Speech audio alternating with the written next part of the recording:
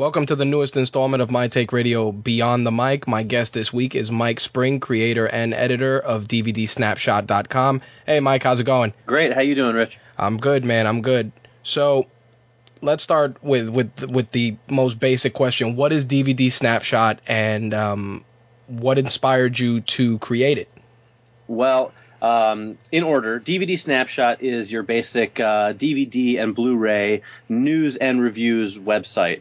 So, if you want to know what's coming out, when it's coming out, what's good to watch, what's not good to watch, we can answer that question for you.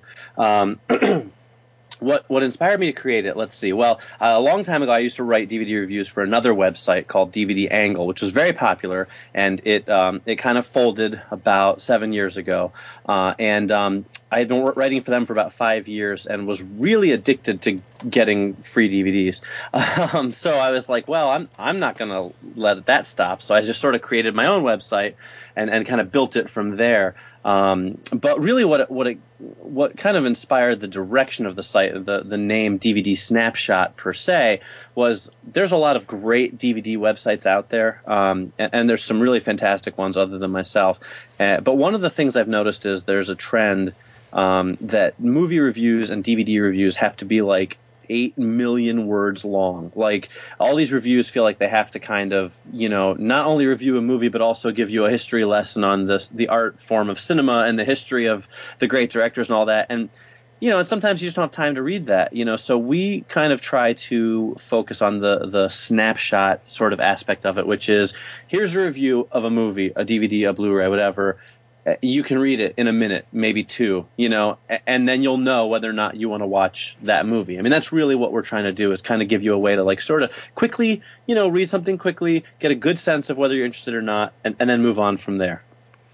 That's a great way to look at it. I mean, one of the things, we do our reviews, and one of the things I shied away from was exactly what you were saying, which is just that the minutia and so much extra stuff that you don't need. When people read a movie review, they want to know, does it suck or does it not? If I'm paying $30 to see it, me and my significant other in a movie theater, is the experience worth it? So that's one thing I really enjoyed in visiting DVD Snapshot, that you guys made it so accessible to the layman, because you read your New York Times movie review, your Daily News review, and it's the same thing. They try to grasp way too much. People just want to know if a movie is good, and you don't need 15,000 words to tell you that. Exactly. I have come across reviews in some major media outlets where I'll read the entire review, and at the end of it I go, yeah, but did you like the movie or not? I don't even know if the reviewer actually liked the film or not, because they're so busy talking about other things. And so we really work hard to just get to the heart of the matter. Is this movie any good? Is it worth your money? And if not, here's why. How many people are on the Snapshot team besides you? Well, it varies from from year to year. At the moment, I have 5 or 6 writers who write for me, who do reviews and news and stuff like that. I've had up to 10 in the past. It just depends on, people get busy and stuff like that. But I always keep a good stable of really talented writers. I think you'll see if you visit the site that all the guys who write for me now are all talented guys, and they have, each of them has kind of a unique perspective on movies, and I really like that. I know that each of my writers has their own voice, and I can send the same movie to 2 guys and get 2 very different opinions, but each one of them will make a case for why they feel the way that they feel. And I think that's important. In approaching your reviews, doing it this way and doing it in the snapshot format, how have the studios reacted to the way you guys do reviews? Are you getting positive feedback? Do you sometimes get PR reps telling you, hey, why'd you do it this way? We would have appreciated it that way. Have you been hit with that kind of stuff?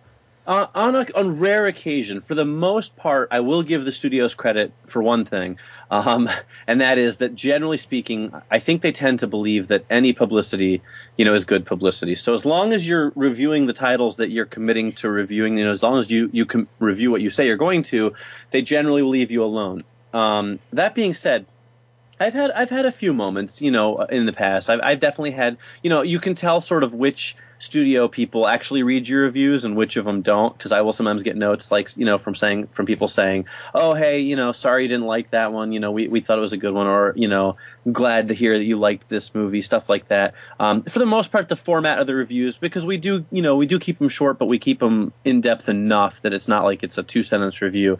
I haven't gotten too many comments on that. I will say that we tried doing sort of like a mini podcast review format for a while, where instead of reading the review, I would kind of do like a 2-minute audio review, which I got mixed results from the audience. Some readers loved it, some readers hated it.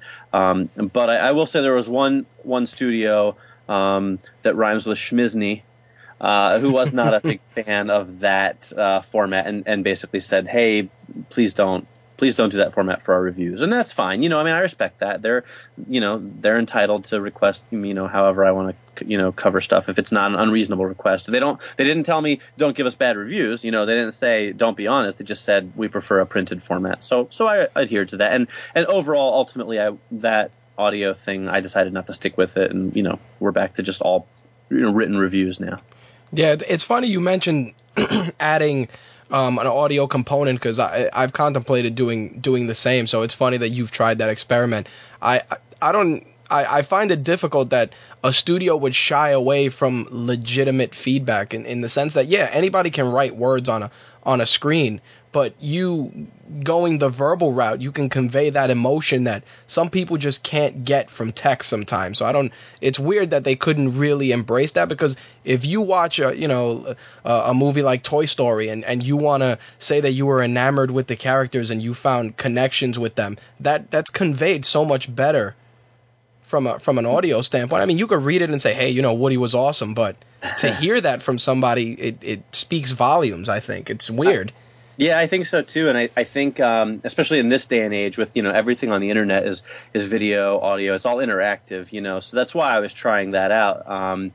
But I guess some studios maybe are a little old fashioned, or maybe they don't see the value of it. They haven't caught on to some things yet. They didn't give me a reason, and I don't generally like to challenge the studios that send me DVDs. I've never found that to be a great idea. So I just sort of say, okay, but that's really, like I said, one of the very few instances where people have ever said anything to try to influence, what I do. And like I said, none of the studios have ever tried to influence, our actual opinions, which is nice, because I can tear a movie apart if I have to. I try to be constructive usually, but there are times where you just have to say this is the worst movie ever. No one's ever given me a hard time for that. So I respect that. What's your favorite genre to review? What kind of energy does it take to not let your inner fanboy impact those reviews? Well, my favorite genre to review is really kind of like your sci-fi action stuff. I mean, I definitely like popcorn films, and I like more brainy stuff from time to time too. But I certainly do enjoy a good big budget blockbuster spectacular, that type of thing, and low budget spectacular stuff too as well. As for my inner fanboy, boy, I don't know if my fanboy is all that inner, to be honest with you. I tend to wear my opinions on my sleeve, and I get excited about stuff, and sometimes that does impact the review. I mean, there's definitely been times where there's a movie that I'm hyped to see, and I've heard good things about it, and I'm all excited to watch it, and then it's a letdown. And that can be difficult sometimes, and you try to go into every movie open-minded, with no expectations, but I just don't think that's really particularly realistic, especially in this day and age where between Twitter and Facebook and the internet and everything else, you're so inundated with people's views and opinions and news about things. It's hard not to sort of get some semblance of of an expectation going. But for the most part, I do try and watch everything, even-handed, and I've definitely been surprised as well. Sometimes you're let down. Other times you go in with lower expectations, and you find out that you love a movie. So that's kind of how I approach things.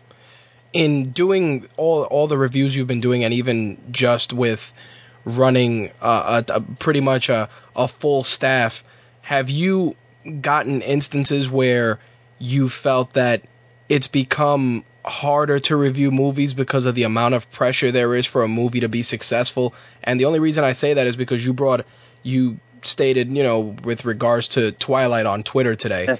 And the funny thing about that franchise is that it's like anything else based off a book.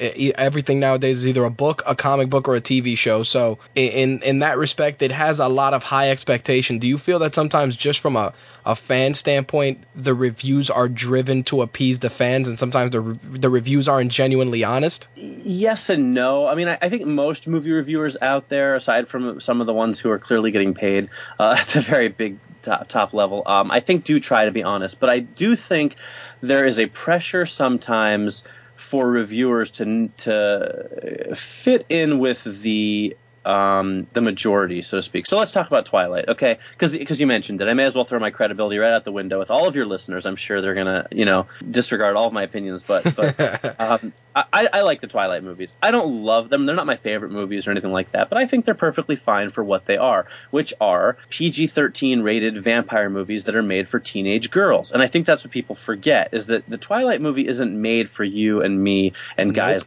Us, they're not made for the diehard people who watch Battlestar Galactica every week or who are going to go see, Warrior on opening weekend. They're not made for people like that. And so there's this sense I get sometimes that, I think I'm the only critic on the planet who's ever said anything positive about Twilight. And I believe that there are definitely some people out there who probably don't hate Twilight as much as they think they do or as much as they say that they do. But the problem is that when you come out in a public forum and say, hey, I thought that Twilight movie actually wasn't all that bad, everybody beats the crap out of you. Because I remember when I first put it out on Twitter that after the first Twilight movie came out that I actually enjoyed it, and people ripped me to shreds about it.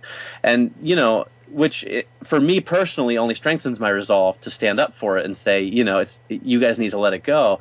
But I think there are some people out there who just sometimes maybe feel like, well, I can't really say that. I can't say that I liked Twilight better than, another movie because I'll be the only one, or people won't, people will tear me apart for it. So, and I'm not trying to put myself above any other movie critic. I like to think all movie, critics have their standards, and that's fine. But I do get that sense once in a while that it's like, well, let's bash on this because it's popular, or because it's popular with the teenage girls. But that's who it's for. If you don't like the Twilight movies, then don't go see them. Robert Pattinson and Kristen Stewart won't care if some 36-year-old guy who's into comic books and superheroes goes to see Twilight or not. You know what I mean? It's just that's not what the movies are made for. So, well, that response is actually a response that I don't hear often, and that's because exactly what you said. There's that stigma of just alienating your audience based on the view. And I'll be 100% honest when I've gone on air and I do shit on the Twilight films, but I do it not because of the plot or because of the presentation of the movie. I do it because it gets to a point where the fans of the film make you hate the film. Right. And that happens. You can use the same analogy with Star Wars fans, Star Trek fans. Same things apply where the fans get so passionate and so crazy that for those of us that just want to give an opinion or whatever, we can't, because it's like, oh, how can you say that? Like, I don't hate the films. I personally don't need to watch them. My fiance watches them. She's read the books. I took her to see one of the movies, and it wasn't a steaming pile of shit. It wasn't. I watched it. I'm like, all right, it's not terrible. The wolves could have looked better. From a guy standpoint, you're like, all right, they kind of need to look more menacing. But then I said, this is for the tween set. This is for the young girls that they don't want to get freaked out too much, and they want something that they can kind of call their own. So I can see where your views stem from that. I mean, I have one of our writers. He decided to rewatch the Star Wars trilogy on Blu-ray, and he liked the Star Wars trilogy, and he ripped his own favorite film to shreds because he felt that George Lucas, has become a cash hungry vampire now. Yes. And instead of making his movies better and striving to evolve past Star Wars, he's turned them into utter dog shit. And that interpretation is fine, but that's what I was. When you said that you felt that the movies weren't terrible, I said this is going to be a good conversation only because there's more to it. And in my case, I don't like it because the fans are just insane. Right, which they are. And I guess I don't personally, I don't hold that against them, because I feel like everybody has their thing that they're passionate about, and yeah, it's a little crazy. Obviously, these teenage girls, and they line up and they scream and they cry and all that stuff. But I mean, it was like that when the Beatles hit. And I'm not comparing Twilight to the Beatles. Let me make that perfectly clear. But everybody has their thing that they're completely over the top for. You know what I'm saying? Everyone's got their one thing where it's like, all right, I'll play it cool, but if so and so was to walk into a restaurant, I was in there, I'd completely lose my shit. You know what I mean? Like so that's their thing, and but I understand where you're coming from. It is certainly, the furor over it has certainly grown to ridiculous proportions, without a doubt. And it does get to that point when the new movies come out where you can't escape it. And I can see how that can be annoying for people. But I think the reason I'm kind of passionately standing up for the Twilight films is because the bile that people spew at these movies online is so ridiculous. They're like, here's my favorite. This is the one I love. People go, Twilight ruined vampires. Okay, last time I checked, other vampire stories still exist. It's not like once Twilight came out, they went back and burned every other vampire book or movie that ever came out. No, they're still making them. True Blood, I believe, is still really popular. You know what I'm saying? It's like Twilight didn't ruin anything. Twilight just isn't the vampires that you like. So don't watch those vampires, If you don't like sparkly vampires, don't watch Twilight. Go watch something else. There's a million other vampire movies. So don't tell me it ruined vampire. You know what I mean? That's the kind of thing where people are just like, or they're like, oh, Twilight's the worst movie ever made. I'm like, really? Is it really? Then you've obviously only ever seen 3 movies, because I have seen way worse movies than anything Twilight's ever thrown at me. You know what I mean? Like, there's so many worse things out there, and people like rail against it as if it was like, hurting people, like running over puppies. It's like, it's not that bad, So that's where I kind of sort of get like a little bit, up in arms. Well, the fear, no, and you're justified. I think that the furor is that people that love a particular genre don't like to see that genre changed. And if you're a horror movie fan, you don't want to see your vampires romanticized the same way you don't want to see zombies running. It's the same type of stuff. So sometimes when I see these people, it's like, are you voicing that negative opinion because you're in love with the genre and you don't want to see it changed, which is fine, but at least voice your opinion from that. I mean, I make fun of Taylor Lautner all the time. I say he looks like a llama, but I don't take away the fact that they made the werewolves look like huskies. Whatever. If I want to see cooler werewolves, I'll watch The Howling or I'll watch Underworld. I think that the problem is, and it's been happening even with zombies now, it goes in cycles. The Walking Dead, everything is zombies now. Yep, so exactly. Eventually, I talked about a film on the show, and you may or may not have heard about it, where they want to do a romantic comedy where the lead is a zombie.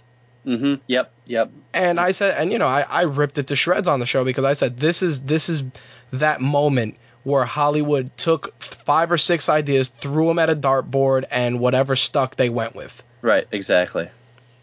But that's the thing. It's like you said, it's a cycle. Because here's what's going to happen. There's 2 more Twilight movies left to come out. And then when they're done, it's going to go away. And something else will take its place. It's like you said, like zombies are everywhere now. I mean, that's really the case. The zombies are just left and right. Everything is zombie this, zombie that, zombie this, zombie that. Well, guess what? In 10 years, they'll move on to something else. It's one of those things where but again, even if they make bad zombie movies, which they're starting to do now, it doesn't make the old zombie movies that are so great suddenly bad. You know what I mean? It doesn't change the stuff that you love about that genre. It's just a version of the genre that you don't like. I got news for you. Twilight isn't the first bad vampire movie to come out. Nope. There's a lot of bad vampire movies out there, and there's going to be a lot more. Dracula 2000 is one. Yeah, you know what I mean? Like, there's just a million of them, So, it's just one of those things. People jump on the bandwagon. And it's like people, will get online, they rip them to shreds, and then I'll be like, well, what part of like this movie, the third one, didn't you like? Like, oh, I didn't see that one. Well, then how can you talk badly about it? That's just one of those things. Like, I always feel like if you're going to share your opinion, and I'm very opinionated, so I'm a big proponent of that. Come from an informed place, though. I will never badmouth a movie that I haven't seen. I can say, hey, I'm not interested in seeing that movie, like The Rum Diary that just came out with Johnny Depp. Looks like the most awful movie I've ever seen in my entire life. But I can't say that for sure because I haven't actually watched it. I can only say from the trailer, it doesn't look like the type of movie that I'm going to like. So I just think, I wish more people would be a little more informed when they go ahead and spout opinions, but that's the joy of the internet, I guess, is you don't have to be informed to share your opinions. So, you can't win them all. Well, in keeping with talking about book adaptations to film, how do you feel with the recent, just people now they're jumping on the Hunger Games and Girl with the Dragon Tattoo bandwagon? What kind of expectations do you have for that, and do you think that that's going to be the new trend now, where they're going to grab, these 4 and 5 part books and start converting those to film? I do, actually. And I will say, I've been reading the Hunger Games book since the beginning. I read the first one right after it came out, and I'm a huge fan of the books. So I'm not going to lie. I'm ridiculously excited about the movie. Because, and some people are not, because they've read the books and they think the movies are going to ruin them. I personally always try to separate between a book and a movie. We just had to switch the recording to cell phone. Mike was having some problems on Skype, so we are now going to continue the interview. When we last left off, Mike was discussing book adaptations to film, and we were discussing the Hunger Games. So, Mike, take it away with that. All right. Like I was saying, I think the book companies kind of started it when the Hunger Games came out. It was the first book was labeled as part 1 of the Hunger Games trilogy. So, these book companies now, they're not trying to do one-offs anymore. They're trying to get trilogies and stories and things going, because there's more money in it. There's franchises, there's merchandising. They build a brand automatically rather than just a book that may or may not become a hit. And so I think the movie studios are just kind of sort of taking advantage of that. They know that when they adapt this book, like the Hunger Games, let's say, they came out pretty rapid fire. But even if they didn't, they know, hey, not only are we going to get a movie out of this, we're going to get a trilogy. So if it's a hit, we stand to make a lot of money. Excuse me, a lot of money, rather than, oh, here's a book, let's adapt it, and let's hope that it's popular enough and that the author makes a sequel, and so on and so forth. So I think everyone's thinking smart to this sort of franchise building approach, which I think is somewhat less risky. Obviously, if the film or the books are a flop, then there is some risk involved. But it just sort of helps you build an audience and just get a series ready, which is a lot more money, because nowadays sequels are not like they used to be back in the old days, where they're crappy and it's money. Nowadays sequels get kind of bigger and bigger. A lot of times it's the 3rd or 4th film in a franchise that's the highest grossing. So everyone's kind of figuring out what's going to make them the most money, basically. How do you feel about a film like The Girl with the Dragon Tattoo? There was so many stories just about casting alone. And where do you see the future of that film now that it's so close to release? Well, I'm excited to see. I like David Fincher as a director very much. I have not read the books. I can't comment on those. I have seen the original foreign film versions. I think they're Swedish or Norwegian, I believe. The original films from the country that Stig Larsson is from, and they're pretty good. The first one was really good. The second one was pretty good. The third one, not so great. But speaking of the casting, I'm obviously on Twitter. We've obviously talked on Twitter a lot, and I'm a big fan of the format. But I sort of would really love to see a moratorium on people tweeting and just not just twittering, putting on their websites news stories about casting until somebody's actually cast. Because it's like nowadays there's this whole industry built around, so-and-so may be cast as the lead role in this movie, and so-and-so may be cast, and 99% of it turns out not to be true. And it gets really frustrating when you're, some of the big ones like The Girl with the Dragon Tattoo, the casting rumors were rampant. The Dark Knight Rises, casting rumors were all over the place, and it's like, can we just settle down and wait until someone's actually cast before we report it as news?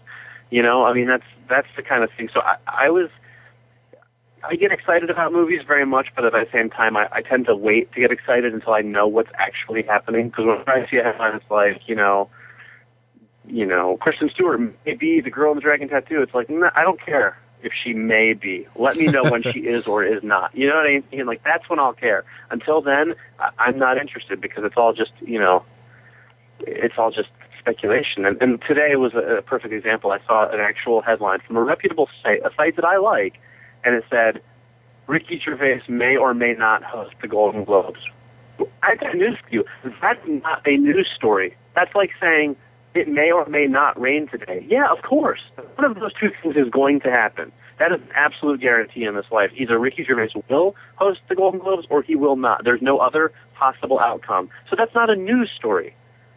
I may or may not continue to breathe when we finish this interview. Yeah, that's what's going to happen. Not news, okay? It's like sports writers saying, the Green Bay Packers may or may not win tonight's game. Well, of course, that's what's going to happen. One of those two things. It makes me insane. So anybody out there who's listening who writes news for a living and hasn't been completely offended by me talking about Twilight and all these other things, please make sure when you write a news story it's actually news, not just fluff. Titled. Yeah, fluff, exactly. Well, it's funny that you brought up Kristen Stewart, because one of the news that came out today is, I'm a huge anime buff, and I heard that they were going to do a film based on Akira. Yeah. And one of the things I've always been frustrated with is when they do movies based on anime or even things of Japanese origin, that they like to whitewash the films. And, this happened with the Dragon Ball Z movie, and we know how that went. And, and, with Akira now, they're talking about Garrett Hedlund being involved, and then I read today that Kristen Stewart may be involved. And I was disappointed, but not shocked, only because casting at this point is based on name on poster versus, any validity to a character. How do you feel about whitewashing in Hollywood and its effect on foreign films that are starting to be seen here in the U.S.? Well, I mean, I think it's terrible in general. On one hand, I understand the studios want to bring in, big name stars. On the other hand, that does not make a good movie. Of course, most Hollywood studios are not concerned with making a good movie. They're concerned with getting butts and seats and making people pay for the movies. And so that's the thing. And it's funny because you say that Garrett Hedlund and Kristen Stewart, and I remember, 2 months ago, the uproar was Keanu Reeves might be in, here. Well, at least he's part Asian. At least he would be better than, some of these other people. I think, look, there are some instances where it's not the biggest tragedy in the world. If, there's some stories that are a little more generic, but Akira is so tied into Japan and in this Neo-Tokyo world. I mean, that's what the city of Neo-Tokyo in Akira is like a character, So to me, to make that like Hollywoodized, is a terrible idea. I mean, I just, again, I can't form an opinion until I've seen the film, but my expectations for it certainly are not, that high. That being said, there are times when they remake something, they move it from London to California or New York. That kind of thing doesn't necessarily bother me as much if there's a plausible reason for it. But I do think it would be nice if Hollywood had enough faith in their properties to make like an Akira movie and cast Asian actors in the roles who are best suited for the parts and rely on the strength of the filmmakers and the spectacle of the movie, because Akira is going to be obviously a very special technical film. Go with a film like that with unknown actors and rely on the strength of the filmmaking and the characters and the storytelling and the special effects to get people into seats, and not not big names, because and I hate to sound like one of those people, but I remember the last time that someone did that really, really well. There was this little movie called Star Wars that came out, and nobody knew who anybody in it was, except for Alec Guinness. He was the biggest name star in that movie. And it did okay for itself, because it was an awesome film. So, I wish people could kind of get back to that mentality and say, we can cast Akira with all Asian actors, and if the movie is awesome, people will go to see it, I mean, even the Lord of the Rings films, yes, there were some main actors in it, like Viggo Mortensen and Sean Astin and Elijah Wood, but none of them were really box office draws, what I mean? Like, Elijah Wood wasn't tearing up the movie charts, but Peter Jackson cast the people who were best for the roles, and, and as a result, I mean, the movies obviously were humongous hit. So, yeah, I wish Hollywood would sometimes be a little more of a slave to the creative rather than just the money-making. But realistically speaking, do I think that's going to happen anytime soon? Probably not. Yeah, I think that they're going into name recognition and plot takes a back seat, and then when plot doesn't take a back seat, the properties that they decide to give the big screen treatment usually are just films that you're asking yourself, why are they, like a film we make fun of a lot on air is the Battleship movie, because the concept, it makes no sense. Then now they're doing an Asteroids movie, then they're doing a Where's Waldo movie, and I'm like, okay, I understand that there's a lack of creativity, but have we really hit bottom yet? Sadly, I don't think we've actually hit bottom yet. I think we're close, but but not yet. Yeah, I mean, stuff like that is you just, I don't even know what to think of movies like Battleship, On the one hand, it's ridiculous. On the other hand, I'd be lying if I said there weren't parts of the trailer that I thought was cool if it wasn't called Battleship. You know what I mean? If it was Right. just called, Aliens Land in the Ocean, then I'd say, hey, that movie looks kind of awesome, for a good, mindless 2-hour popcorn flick. So, it's all marketing nowadays. That's simply, I think, that's just a function of, hey, we can probably get 10% more people to come in the audience by calling it Battleship and tying it into this game that people remember from their youth than just by calling it, Alien Part 7, that type of thing. So, I don't know. My hopes aren't necessarily that high. I like to think that hopefully somebody beyond the marketer, somebody involved with the making of the film at least, is passionate about their film and they believe that they're doing something good and that maybe it'll turn out okay. I mean, the Pirates of the Caribbean, let's look at that. Now, granted, Pirates 2 and 3 are some of the worst atrocities ever put to film, but the original Pirates of the Caribbean was a great movie, and it was based on a Disney ride that nobody expected anything from. So there are instances where I think a film can become the source material if it's done well. Well, of course, the popularity of that ride translating to film made them want to do the one based on the Ghost Ride with Eddie Murphy. Yeah. Which was, so so they take these formulas and they start off so well and they're like, all right, this works, and then they just go, all right, let's just run with it, which is something that's been troubling for me also as a comic book fan, because now it's, let's pluck every obscure comic book and graphic novel we can and churn it out into the theater, and then when it fails, we ask ourselves why. I mean, one character in particular that I feel Hollywood just does, well, two characters are Wolverine and the Punisher. Mostly because Wolverine Wolverine has to be one of the most violent characters in the Marvel Universe. Right. And you watch X-Men Origins Wolverine and you're like, wow, did this really just happen?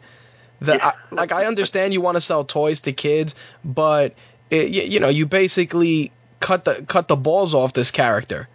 Right. It's kind of unfortunate, I guess. And I think, in an ideal world, it would be nice if they could do two movies back to back, a PG movie for the kids and then an R-rated movie for the adults who understand that Wolverine is a violent character. I don't know why they can't get the Punisher right. It's not even that tough of a concept. You know what I mean? Like, it should be easy to make a Punisher movie, but they're all terrible. And, and they even make them R-rated and they're still terrible. So I don't know what's going on there, but they can't ever seem to get that property in out of terribleness at all. Although I will say, for any of you who have not seen Punisher Warzone, there's a scene. Have you seen it? Punisher Wars. As much shit as that movie gets, I thought that was the most faithful representation of the Punisher I have seen.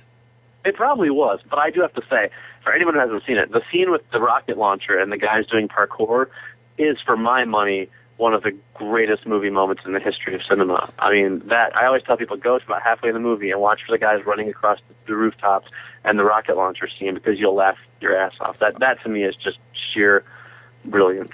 I found that I laughed just because the sound effects that were used, because I said to myself, I guarantee you somebody threw a melon at a sidewalk. Yep. when that sound effect happened, and it's funny because that movie was panned, and it's like for a comic fan, they go, wow, that was really good. Right. And it boils down to when Scott Pilgrim came out, I group it in that same category. It was so well done and so perfect, but it wasn't embraced by the community, by the film community, as much as something like, say, The Expendables, because of course that was marketed on our nostalgia. And, poor Scott Pilgrim just didn't have a chance. And, of course, now it gets a second life. But I'm going to go out there and say that I respect the filmmaking that went on behind Scott Pilgrim. I think the film looks great.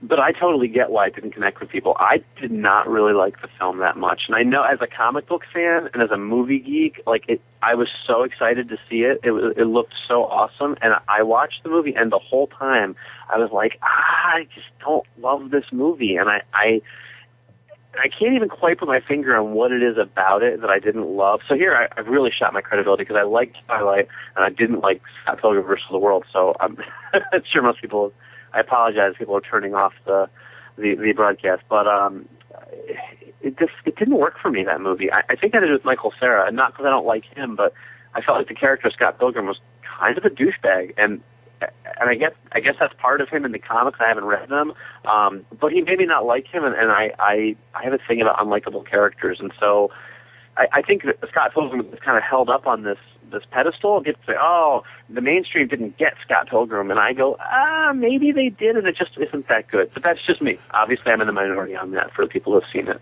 No, I know a lot of people love that movie. But you're not in the minority, and I'll tell you why. I sat in the theater with one of our other writers, my fiance. We all went, we watched it together, and I left the theater emotionless.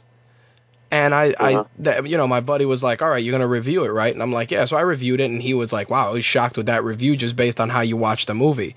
And I said, my problem was, Michael Cera's not a likable guy. He's not a likable actor. He never has been. Everything he plays is always like a quirky, weird, kooky guy. So when you see him in something where he's really not that kooky, it just doesn't feel right. So that connection with him overall, all the nods to the stuff from my childhood and all the geeky moments were fantastic, but it took repeated viewings for me to finally enjoy that movie. Right. Well, so there maybe that's what I need to do, is go back and watch it again. I've only seen it the one time, but I can say that it definitely didn't work for me personally. So. Well, to shift gears a little bit, I wanted to ask, and this is something that I'm sure as a film critic is something that you probably have a lot to say, and that's the resurgence of 3D. Yeah. 3D, boy howdy. Where do I begin? I'm not a fan of 3D, I'll tell you. And I don't dislike it in terms of the format itself. It's not that I hate watching movies in 3D. I think, and I don't think this is an opinion that's particularly revolutionary at this point. I felt this way for kind of quite some time now. I think they really have overdone it. They've kind of killed it already, and I think that they really needed to be a little more selective about what was 3D worthy and what was not. The first couple times it was kind of cool. There are some movies like Avatar, Tron Legacy, that looked great in 3D and kind of, I understood, like, they deserve 3D. You know what I mean? But now it's like, Steel Magnolias, 3D. And you're like, really? It just doesn't, not every movie has to be 3D. And I think they found that when they started putting out all these horror movies and all these other things that people just didn't care about, whether it was in 3D or not. I mean, I think it should be an event, That being said, I also don't like to pay extra for 3D. And it's not because I'm cheap. I just, these movie studios and these movie, theater chains aren't exactly cash poor, and then they're charging like $4 extra for 3D, and then they put it on the 3D IMAX, and where I go to the theater, we don't even have a real IMAX screen. We have one of these fake IMAX screens where it's like 8 feet wider, and they call it IMAX, and they charge you another $3. So by the time you're done, it's like $17-18 for one ticket for an IMAX 3D show, and I'm not down with that. So my kind of policy is, if the movie's showing in 2D and 3D, I will go see it in 2D, with a few exceptions.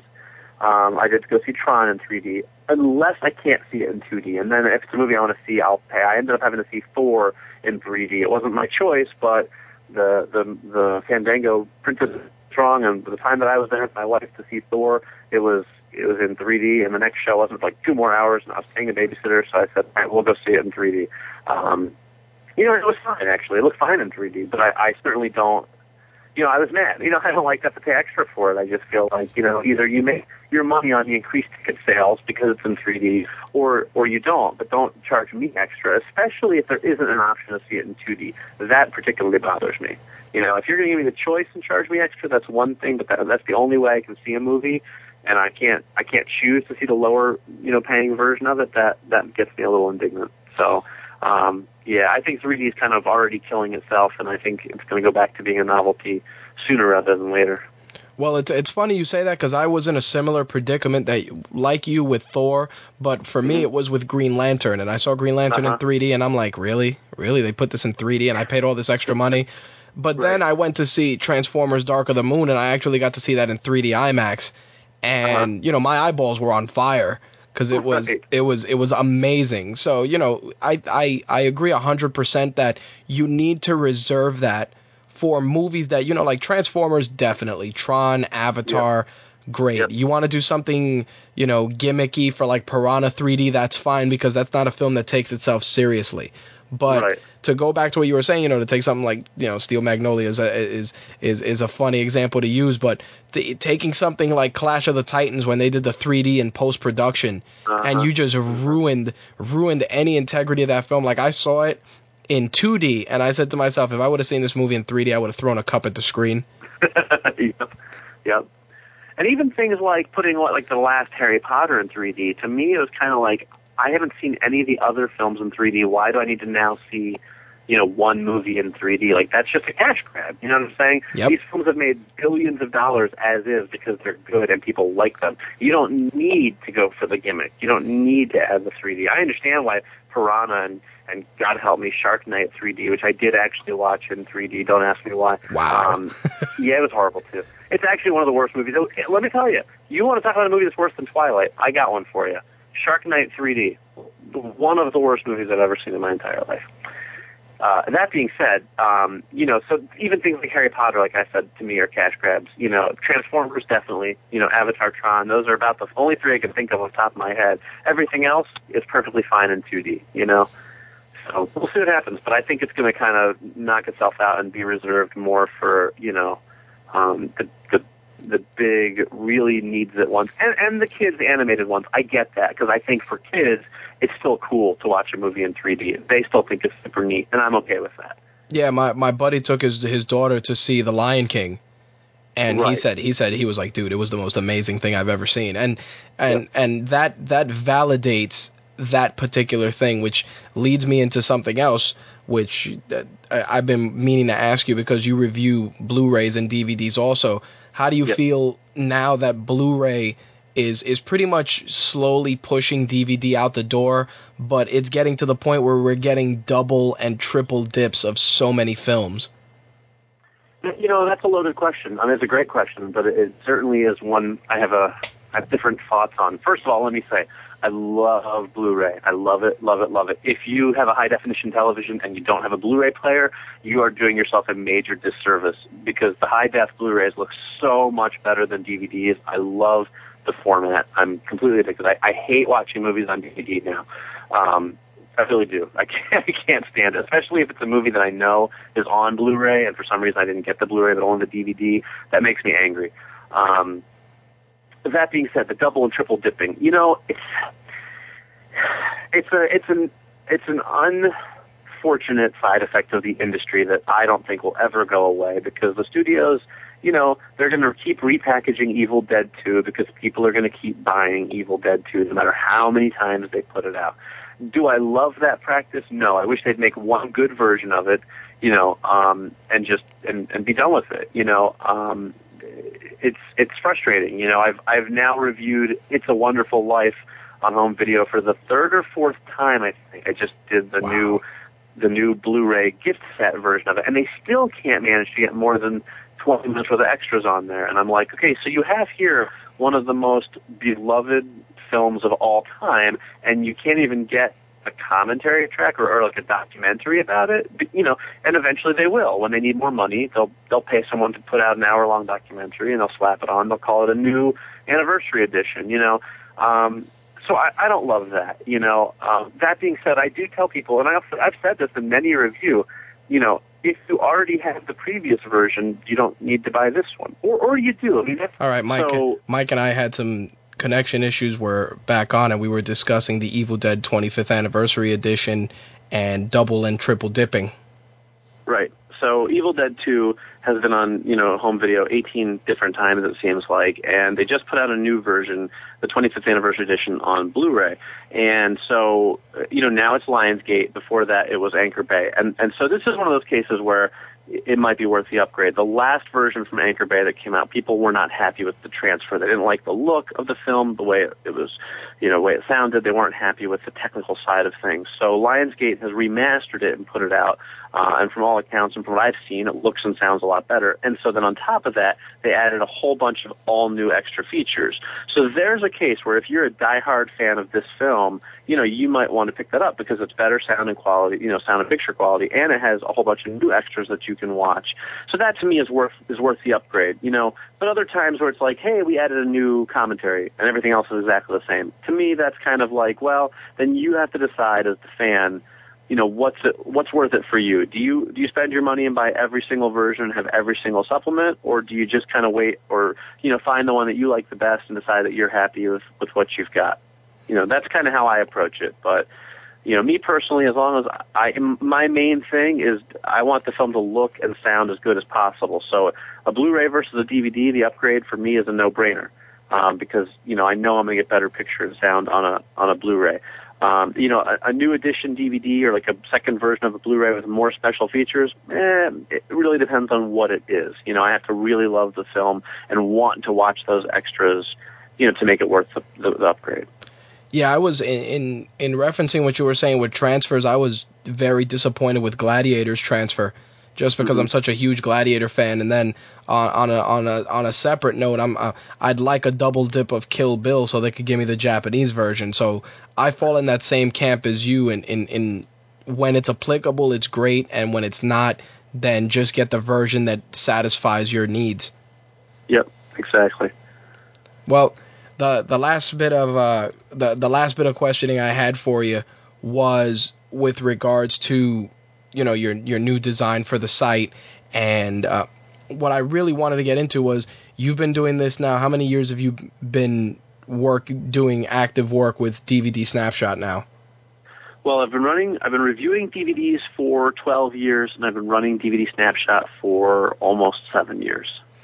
In the 7 years that you've been running DVD Snapshot, have you focused on trying to monetize it and make it a business, or do you just enjoy being able to deliver passionate and honest content about a medium that you enjoy to the masses? Mostly it's a labor of love, I'll be honest with you. And that's partially because the advertising world, nowadays to make real money advertising, you have to get, millions of hits, every month, which we don't do. Well, we've got a pretty sizable reader base, and we have a very loyal readership, but, I'm not at the level of like, some of your big IGN, Yugo, all those types of websites that are getting millions of people through. So that's tough to make money on that level. By the same token, though, I do love what I do. I mean, I do it as a labor of love. I love movies. I love writing about them. I love watching them. I really like to share my opinions, and that's really what drives, doing what I do. I mean, I feel like, on the one hand, again, I would never impugn anybody's credibility, but, there are a lot of websites that do a lot of advertising, and I don't think anybody necessarily lets that influence them, but by the same token, my site, we don't do advertising, and so I'm kind of free to say whatever I want. I don't ever have to worry about pissing off an advertiser, and I think that's the case for most review sites. Like I said, I'm not trying to take away from anybody else out there, but we're 100% opinionated, and we'll tell you how it is about a movie, whether it's good, bad, ugly, or anywhere in between, So, yeah, I'd love to monetize it. I mean, I would love people to start giving me tons of money to advertise on the site, but it's never been why I do the site. I've always been able to maintain it without advertising, and there's something kind of nice about that. There's no pop-ups, there's no banner ads, there's no nothing like that. When you come to DVD Snapshot, you just get reviews and news and, celebrity interviews and giveaways and that type of stuff, but, there's never all this extra stuff that you don't want to have to deal with, So that kind of makes us, I think that's a part of the reason some people do like us. So part of me wants to hold on to that, and part of me at the same time says, sure, it would be nice if somebody wanted to hand me a pile of money, Well, yeah, hosting isn't cheap, and that goes into the second part of this question. In the 7 years now that you've been doing it and the labor of love that you've dedicated to this site, what do you feel was one of your crowning achievements since doing DVD Snapshot? Like, you can sit back and look at your overall career with the site, and what's one moment that you say, wow, I can't believe I got to do that doing this? That is a very good question. I think if I was going to nail it down, I don't think I can nail it down to one thing, but I will say we do get to do a lot of interviews, with the stars and the directors promoting, their films. I just interviewed Robert Patrick, who obviously is best known as the T-1000 in Terminator 2.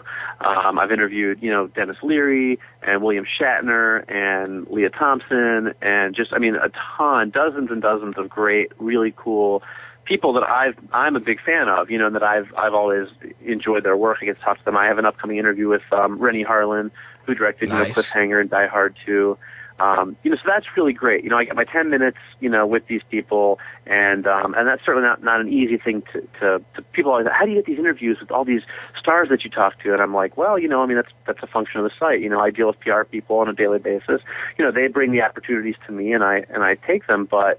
That's been a really fun part of it, and it's one of the things that I'm very proud of. I get to say, hey, I talked to Dennis Leary today. That's pretty cool. I've been a fan of his, for years, and so that's really something that I think is a personal, achievement for me, is getting to be able to kind of, and just having people, some of the people that I talk to, some of the celebrities I talk to, really respond to.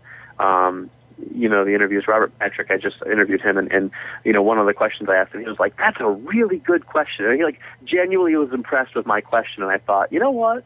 That's pretty cool, because these guys do these interviews all day long, and it's not very often I think they get asked something they don't get asked very often. So it's nice when I can kind of, not stump them, so to speak, but just sort of give them a moment where they know that I'm actually interested in them, and I'm not just, journalist number 372 asking questions that I don't care about, Oh, the way you played it is one of the things that, and one of the reasons why I wanted to talk to you, because I've seen your interviews and I've read some of them. I read the ones for Batman the Animated Series. Yep. And I like Kevin Conroy and all that. Just being a comic fan, so seeing that and the way you present it. It feels good to see somebody who's a fan of the actor or the person's work in some capacity versus somebody just trying to get a soundbite for a site. And I wanted to commend you on just being genuine with that and presenting it honestly, which I'm sure you've interviewed a few of them which have proven awkward, which was the next thing I was going to tell you. Who thus far in all the interviews, who is your most awkward? Boy. Well, first, let me say thank you. I appreciate that. I actually do have a policy, and I do offer all the interviews to my writers as well, but I personally will not interview somebody if I'm not interested in talking to them or in their project, because I feel like it shows, like you said, and it's just a soundbite at that point. So whenever I've turned down a lot of interviews with people. I mean, I'll be honest, I passed off interviewing Spike Lee to one of my reviewers, not because I don't like Spike Lee, the project he was promoting I wasn't that interested in, and I had a reviewer, one of my writers who I know is a big fan of his, and I just said, you go ahead and talk to him, because I'm just not, not that into him, whereas other people I get really excited. I interviewed Bruce Boxleitner not very long ago, and I'm a huge lifelong Tron fan, so for me that was like, it was amazing, so I do make it a point to only review people that I'm personally interested in, and to interview people that I'm interested in. Most awkward interview. Let me think. I'll be honest, most of the interviews that I get are pretty good. I have been very pleased with most of them, and I will say a couple of them have stood out. Jared Padalecki from Supernatural. I'm a huge Supernatural fan. He's one of the nicest guys I've ever interviewed. He was actually apologizing to me for making me wait, because he was filming a scene on Supernatural and came off the set onto the phone to talk to me and was like, dude, I'm so sorry I made you wait. And I'm like, are you kidding me? So that was a great experience. Awkward. The one that stands out for me the most that I can think of is Matt Reeves, who directed Cloverfield and Let Me In. A very nice guy. Awkward isn't the right word, but he's so intellectual and he's so smart that, I had my usual list of 10 to 15 questions. I only got to ask him 3 questions because each answer was 5 to 8 minutes long. He has so much to say, and he talks a mile a minute, and he's just and you can't even you try to interrupt him to get your next question in or to and he's got a lot to say and he wants to say it. And like I said, very nice guy. I'm not trying to disparage him at all. It was a great interview, but it was like he's so intellectual that it's hard to actually kind of have a conversation. You know what I mean? Because he's got so much to say. You know, so that was kind of interesting. It's different. You know. In order for you to get these interviews, I'm sure, you know, dealing with PR has its ups and downs. I mean, I've dealt with a few for some of the stuff we do. The setup for you to get your interviews usually go through the PR, and then you call them on Skype, record it, and then transpose it to text, or how do you, what's the thought process for it? It's generally that's what it is. It's the PR people say, hey, we have so and so available for an interview. Are you interested? And I'll say yes or no. And if I say yes, then half the times it falls through, and and then half the times it doesn't. And I get to actually talk to those people. And they usually call. Actually, usually we do it on the phone, and I usually record it, through a process that I set up. I'll do one of two things. I'll transcribe it to a text interview, or lately what I've been doing is kind of putting the audio from the interview to some images, usually of a photo of the actor, a photo of the project they're promoting, stuff like that, and kind of making a little sort of like video interview out of it that you can listen to mostly, but it's got like a little picture that you can look at least. So that way people can actually hear them talk too. I feel like that's always good. Kind of like what we were saying earlier about with the audio, you can really get the passion across. I think it's really cool to hear some of these celebrities, actually talk themselves and like Robert Patrick, for example, a good example, kind of has a little bit of like a southern drawl almost. When you never expect that because he always plays these tough, hard-nosed military characters, and then he talks and he's real kind of, laid back, talks kind of slow, like, just sort of ambles along in this conversation. And that's something I didn't expect. So I think it's cool to let people hear that. So lately I've been kind of doing more of like this kind of audio-video hybrid. But yeah, sometimes I transpose them to text and whatever I can do to try and make them more interesting for people, Put it like this, who's your Moby Dick of interviews? Who's the one person that's on that list that you refuse to quit to get that interview? It's probably a lot of people, but I'll tell you it's kind of an odd answer, but I will say it's Tom Selleck. And here's the reason why. Well, I'm a big Tom Selleck fan. I grew up in the '80s, so I watched Magnum P.I. when I was a kid, and I like a lot of his stuff. But I've twice now been told I was going to interview him, only to have it fall through at the last minute. Oh man! So now I feel like now it's kind of like personal. I'm like, why does Tom Selleck keep canceling on me? Like, damn it, one of these days I'm going to get that guy in an interview. And I'm sure he has nothing to do with it. He probably doesn't even know I exist. I'm sure usually it's about scheduling and stuff like that. But twice I've been, told, okay, you're confirmed with Tom on this day at this time. And then the day before have him say, oh, sorry, we had to cancel. And it's like, oh, you're killing me. So he's kind of my white whale at the moment. But, I mean, there's a million people I'd love to interview. Obviously there's a lot of actors and directors and people that I'm a big fan of. But he's kind of the one that just because I've been so close and still haven't ever gotten it to actually happen yet. So. Oh, man, that is the most random answer I would never have expected it. And well, you got to ask him how he maintains that mustache. Yeah, right. I know. I would love to ask him about his mustache. I mean, I could say like I'd love to interview somebody like Spielberg or of course. James Cameron or some of those guys. But that's typically if when they give an interview, it's not to even any websites. It's it's Entertainment Weekly or and it's Time very magazine. Canned.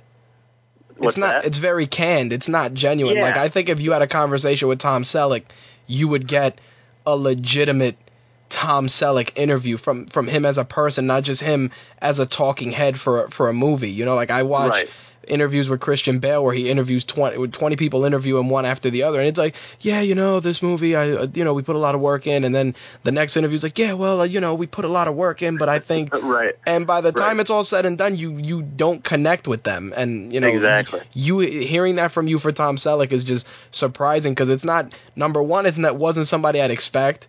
I for some reason I would have thought like a loony dude like Quentin Tarantino. Like, I have a feeling he's sure. probably a crazy I'd love to interview him too. Yeah, absolutely. But that's awesome, man. No, It's one of the nice things about being kind of a smaller venue compared to like your Entertainment Weekly and all that is when I get people, we tend to get sort of like the B to the B plus celebrities. You know what I mean? We're not getting the Johnny Depp and they don't do interviews for websites like that because they're too big. But we get a lot of these people, like I said, Robert Patrick and Bruce Boxleitner recently, just all kinds of people. I always forget the people that I interviewed Michael Moore once. People like that. They're still not too big that that they won't talk to us. And so as a result of that, a lot of times they're appreciative of you. When I was talking to Bruce Boxleitner, he was very candid about the fact that he doesn't really have the luxury of choosing roles anymore. He's an older actor. He's not a huge box office.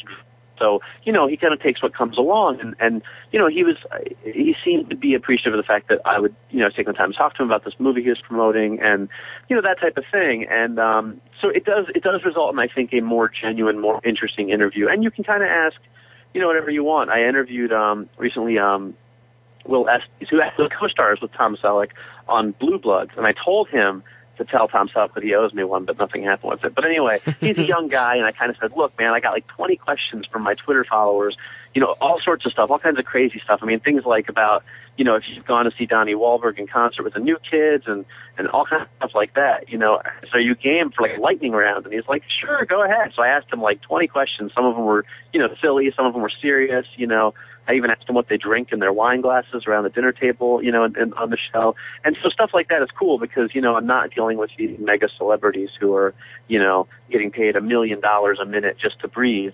So they have a little more fun with it, and they'll talk to you and they kind of just have a conversation rather than, like you said, that more canned, they have to promote the film, have to be all positive sunshine and happiness, all the time. So I think it does make for a really cool, kind of realistic interview experience.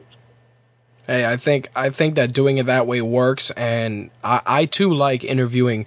I like the way we have it structured, given that we cover 4 different things. We get to talk to different people, and I just feel that those people kind of still have the vibe that they remember where they came from, and they know what it's like to be an up and coming blogger or site manager that's just trying to just talk to them as people and not talk to them with the expectation of monetary gain or a soundbite that they want, and that it's a breath of fresh air for those guys. So again, not to blow smoke up your ass, but you do a great job with it. And to tie everything up, the DVD Snapshot now launches this Friday, hopefully, right? Yep, the new version of the site. Yep. And go ahead. No, you go ahead. No, what I was going to say was, and if people wanted to keep up with you until the site goes live, I know you guys are on Facebook, which shame on you. Your Facebook's been kind of quiet, your fan page. Yeah.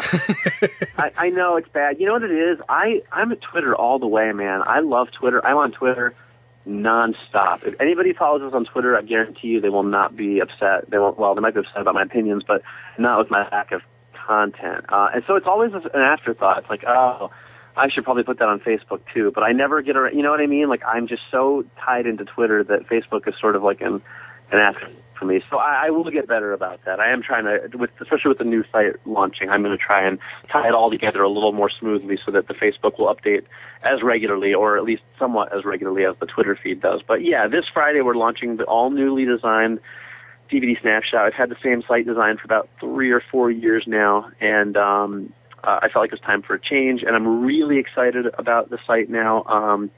It's a lot more user-friendly. It's a lot prettier to look at. It's got a lot more cool functionality to it, some neat kind of graphic things and some neat interactivity that we didn't have before. Just a much cleaner-looking site. I think people can find stuff a lot better. And actually, it'll make my life a lot easier because the upkeep, the maintenance of the site is going to take up a lot less time, which will give me more time to watch more movies so I can post more reviews in a more timely fashion. So it's all a big cycle. But yeah, so Friday that'll be live and people can come and see it, and they can leave comments on reviews now and stuff like that. So it's pretty cool, and I'm pretty excited. I hope people will swing by and check it out. I'll make sure to remind people to go check it out. And of course, they can follow you on Twitter at DVD Snapshot.